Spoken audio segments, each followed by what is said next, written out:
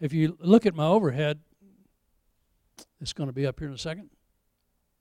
Do you see anything about that image that's particularly unusual? What? Oh, the Millers, yeah. Was that where that came from? That no regrets? Was it on his neck? All I remember is that particular image. So Chris and I were talking about it, so I pulled that up. I thought it'd be a funny thing just to introduce the message. Can you imagine what it would be like to have a tattoo like that and have to wear that the rest of your life? I mean, think about it. Well, you know what? Life is just like that. Sometimes it feels like we do things that can't be undone, things that once done are part of our history. We feel like we're wearing an image of our mistakes and failures sometimes, and there's nothing we can do about it. It's indelibly imprinted on us, and we cart that around as part of who we are. I've been telling my story for a long time. In fact, someone came to me not long ago and said, "Bob, I heard your testimony." It was a 3-minute snippet on the radio, and that was something that was recorded back in the 90s on K-Love, and it was still circulating around, and they were in another state. Somebody called me from Pennsylvania and somebody else from another place. Anyway, it was interesting because my testimony then was just about getting saved and coming out of the darkness a little bit. But anyway, it got posted. But I've been giving my story in a program called Celebrate Recovery for 10 or 11 years. And every year when it came time to talk about people developing their testimony and writing it out and learning to tell their story in a way that is, maybe would help someone else, I would have to do that and to model it for people, because you can't talk about something and not do it, right? So I would give my testimony, and there's something about this. I would retell my story, and I would come away with a feeling of chronic sadness having told it. It would make me sad. It would. There was something in that story that felt unfinished. There was something that remained of that history that felt like, for me, a tattoo. And so I came away sad each time, like I wasn't celebrating that recovery. I was telling him about the goodness of God. I was telling him about how much he had done for me, but I felt like there was something that lingered, that was undone, that was unfinished. My story, as I think back, there was something woven through my thinking that was a belief. Somehow in this history, in this story, there was a belief in my heart that I still needed to make things right. That there was something that I had not done to complete this work that God had begun. And somehow I felt like it was up to me to try to erase this indelible tattoo of my shame. And that's what it was. It was memories of who I had been and what I had done that I couldn't let go of. And I know all the Christianese stuff. I have people tell me, "Bob, just do it. Just let it go and enter into freedom." But let me tell you, it was a stronghold in my life, and I couldn't just let it go. Is that okay to say that? I absolutely could not do it. I couldn't figure out a way to work through that. I did everything I knew how to do. I tried my best to be a model and a Christian example, and still this thing lingered in the back of my mind about my past. And I just couldn't get rid of it. I can look back now and I can see that for years now the Lord's been coming to me with questions about what I'm thinking. What are you thinking about, Bob? And he would say to me, as Jesus did to the Jewish people when he came, he says, "You've heard it said this, but I tell you the truth." And he kept coming to me and challenging me in these areas of unbelief, and I couldn't get traction on it. I couldn't make it work for me. Is it okay to admit that? But you don't quit. You persevere. You press on, and you think someday these dry bones are going to come to life, and something's going to be breathed on this, and I'll get freedom. And I was passionate about overcoming that. But I never could get to the bottom of that unfinished business with God. Try as I may, I couldn't put my finger on it. I'm told that you will always reflect the world you're most aware of. And there's something about guilt that slowly over time erodes your self-worth and your identity and begins to eat away at your soul if it's not dealt with. See, your opinion of yourself begins to leak out and describe itself in your life story. You can't hide what you really believe. Sooner or later it comes out. It's the fruit of your life. And I felt like, as I was constantly looking back on my life, trying to tweak it and make this thing work, that every time I looked at that person, I saw an ugly person inside and out. I saw a flawed person that couldn't get to the place of righteousness. I was always striving with God, trying to do better. Studied more than anybody else. I tried harder than anybody I knew. I failed more than anybody I know. But I didn't quit. I can say that. But there was always a deep sadness that followed in the wake of what I observed in my history. A deep sadness, a chronic sadness. And I never could find a place of joy. Everything up to me was serious. It was we got to get this thing done, and we got to keep focused, and we got to work harder. And I never found a place where I could rest and release that and find freedom. And what follows on that, this left me vulnerable to blame and criticism. There was a place in me that accepted these opinions of people and criticism. And because I had an inner belief that I was deserving of that. But thank God that was not the end of my story. The Lord was insistent that I see things as He does. And I would come away with His view about who I am. He absolutely was unrelenting. And He was always in my face and in my ear and in my mind and my dreams, calling me to see something different than what I saw. He didn't give up on me. Case in point, a number of years ago, a man named Bob Hazlitt spoke at our church where I was attending at the time, and the staff had a private audience with him, and I got a one-on-one with this guy. And in the time together, I was about to retire, and I was done and finished and over ministry, and I was going to go play golf the rest of my life. And this guy read my mail. He just walked up and out of nowhere, and he just started talking to me, and it was the Lord. Because I could feel the presence of the Lord in it, and I heard things that I knew were Him.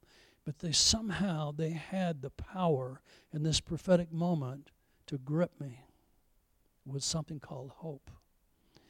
In this word, the Lord began to redefine and redescribe my identity. He began to speak to who I thought I was and about my future, not my end. Not my retirement, but what was next for the two of us. And I was just confused because I just knew that He was done with me. I'd given it my best, and it was okay. And He said, "No, Bob, you haven't seen what I have for you yet."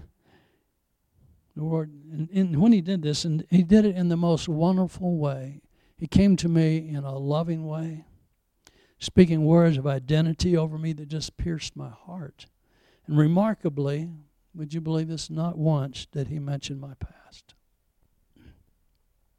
Everything is about what we're going to do and where we're going together and the future that I had at 70-something years old. And I've thought about that for years now. I've kind of been just pacing myself, wondering what's next and what's coming, and thinking, I'm getting older every year, and I don't know how long You'll let me stand up here and speak. So I've just been holding my place, waiting for breath to be breathed over my dry bones. I read once that one of the most dangerous things we can do is think of ourselves differently than God does. So, recently, one morning, I was studying, and I suddenly became aware of God's presence with me. I found myself caught up in something that I can only characterize or describe as I was being immersed in His love. And in that moment, my heart began to warm to His presence, and I began to just praise Him. It was a strange thing. It just came out of nowhere. I was just studying, and the next thing I know, I was saying and feeling words of gratitude, and peace welled up in my heart. And then His voice broke into my thoughts, and He began to speak to me. And so I just began to write down what He was saying in my journal, and it sounded like this: Bob, over the years you've become beaten down and worn out, and life has handed you so many disappointments and failures, and I want you to know that I'm here to help you. This needs to end so we can move forward. As this song tonight said, He left the grave, and so will I. And that was on the words I was hearing. Here's the good news you've forgotten. It's my power that accomplishes these things, not yours. But you must follow me to instruct you into a place of healing and recovery. I have words to speak over you that will begin to bring you into a place of agreement with me that will empower you. But there's some business we need to take care of. Listen to me and allow me to tutor you through this season where I will be imprinting on your heart the truth. Here is your part. You must stay close, pay attention, and open your heart to me. And there's one more thing I want to tell you.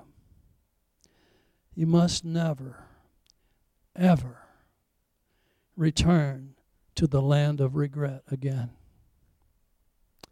We're done with that. That word stuck with me and was written on my heart, and it's fresh, it's new. I don't know what will come of this, but I needed to share this with you because some of us carry our past around like an anchor. We drag it behind us, and we never can get our footing. We never can get a rhythm in our lives. Someone once said, seeing your past without the redemptive work of Jesus is a dangerous thing because it leaves you a victim to your memories. But when Jesus is with you, as you view your past, healing comes. There's transformation as He speaks truth, and you drop the lies of your interpretation of your past. So I began a study of the word regret. Not done with it. I'm just still working on it. But regret is a feeling.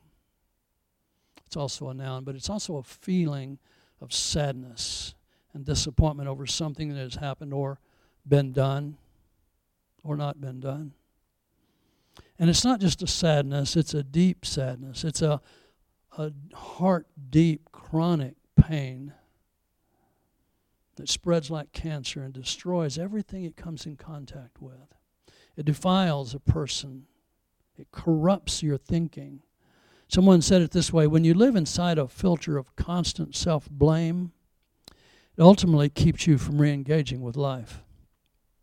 And to make matters worse, regret is often accompanied by feelings or emotions that are very negative, such as guilt and shame and disappointment, self-blame, frustration. That's the environment, that's the atmosphere of regret. And where there is self-blame, some form of self-punishment will follow. So what is the solution for this problem of regret? What's the answer for people who live in this place in history with one foot in their grave and one foot in the land of the living? The answer is the same that it's always been. But we missed it. I did. It is a consistent truth in the Bible that forgiveness is essential to health and wholeness. Emotional, relational, spiritual. If we cling to the things that held us captive, we can never go forward.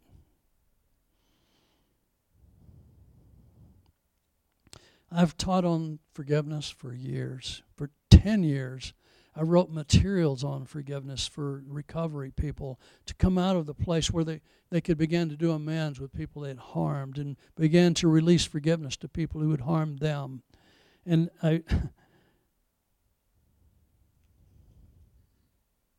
and yet, this thing still is stuck in my heart. I know the answers, and I couldn't make it work for me. The only answer could be that I didn't believe God's mercy could extend to a person like me. The someone I had been or the some things I had done were beyond his reach. And they were, because I kept them there. See, like Paul, I considered myself chief among sinners. But unlike Paul, that belief was still written on my heart. So what would this Savior Jesus do to bring me to a place of health and wholeness? How could he do that? I sensed that he wanted to. It was number one on his agenda with me. He had been talking to me for some time about this, and I didn't know how to engage with him, but I was hopeful. In my case, I've discovered that the Lord would He would begin to teach me something new with his word. It's just the way he talks to me. The Lord sends me love notes in people's words. And these words that he sends to me grip my heart because they have life. And they take me to a place of understanding that I couldn't have been before. Suddenly, everywhere I turned, I saw these love notes, reminders about the process of dealing with regret, reminders that there's other people that have been here before me that have done this same thing. There's people now with the same longevity and age chronologically as I am who have not dealt with these things because they've not known how. It's one thing for me to tell you to do something. It's another thing for you to engage it with your heart. Can we agree on that? I mean, we can know these things and still not do them. But God's coming in this season to set us free from these things that have plagued us for years. That's the truth. One of these love notes came in the form of a post by a gentleman by the name of Sean Bowles. I don't know if you've ever heard of him, but he's the most incredibly prophetic person I've ever met. I won't go into all the details of what he does, but he's just very gifted. I was stunned. I was listening to I was on the treadmill, I think at the gym, listening to a YouTube thing he was doing. And he was teaching, and he was talking, and he began to share this message. And I nearly had to get off the machine because it was the same thing I'm telling you about. And he was experiencing the same things that I'm experiencing now. One of the most gifted people I've ever seen. And he's talking about this thing in his heart, that where he's stuck. Here's his words. He said, I realize that I must detox from unbelief and places of disappointment in my life. Isn't that good language? I must learn to detox from these frustrations and disappointments and loss. And I've got to come away from that and develop some sense of health. He said, one terrible thing that happened was that I had disengaged my heart and come into a place of unbelief. He absolutely began to ignore certain facets of Christianity and what was going on and what God was speaking because he did not believe it, because he had not experienced it. And yet he was operating in an incredible level of prophecy. And this was all because of disappointment and broken faith. And he admitted the worst thing I could do was limit the Holy Spirit because of my unbelief. The next love note, if you will, or message I got from God that was just reinforcing this theme was from a prophetic word written by Chris Vallotton. And Chris wrote this, I think it was in a blog or something recently. He said this: some of you are now walking in the greatest awakening encounters of your life with Jesus. And that's what this felt like. It was like an awakening. He said, we're filters of pain, trauma, disappointment, and grief have had you seeing Jesus in a way that he isn't.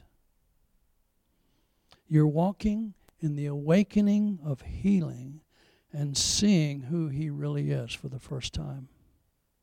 See, this is a healing season for God's people. This is a season for the bones to begin to come together, awaiting and anticipating the breath of God.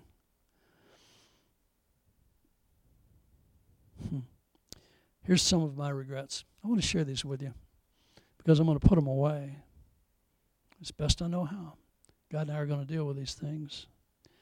I wish I'd had the courage to live a true life to myself and not the life others expected of me. To been true to myself. But I didn't. I was a people pleaser.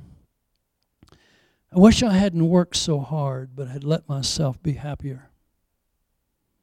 What an incredible loss of joy and happiness. I wish I'd had the courage to express my feelings in a healthy way and stay in the connection of relationships and not quit because it was painful, but to stay and learn how to navigate those relationships in a healthy way. I wish that I had done that. I wish I had stayed in touch with my friends and not been so busy in being the world's savior that I ignored them. I wish I'd never done that to that person. Fill in the blank. All those things have plagued me for years, and now, today, in the present, the Father's asking me to join him in forgiving myself and putting them away. I want to read you, this is my last note. I just got this yesterday from a friend named John Lynch. And I follow him, and he's just a dear person. But he was speaking, and I have to read this to you because it's so incredible. And he says this: you need not be afraid or convinced that something is uniquely, irreparably wrong with you. If you woke up today carrying a lingering self-doubt, self-disgust, or regret, you're not alone, and you're not an exception. You are simply human. And humans find themselves shocked at the newest revelation of pains and hurt and loss. And our first response is rarely faith. Can you agree with me on that? The first thought is often about our particular wrongness. What's wrong with me? That's the shame of my history. Or it's about a life that keeps dealing us more than we can handle, about failure after failure, overwhelming circumstances that just seem to just deluge us.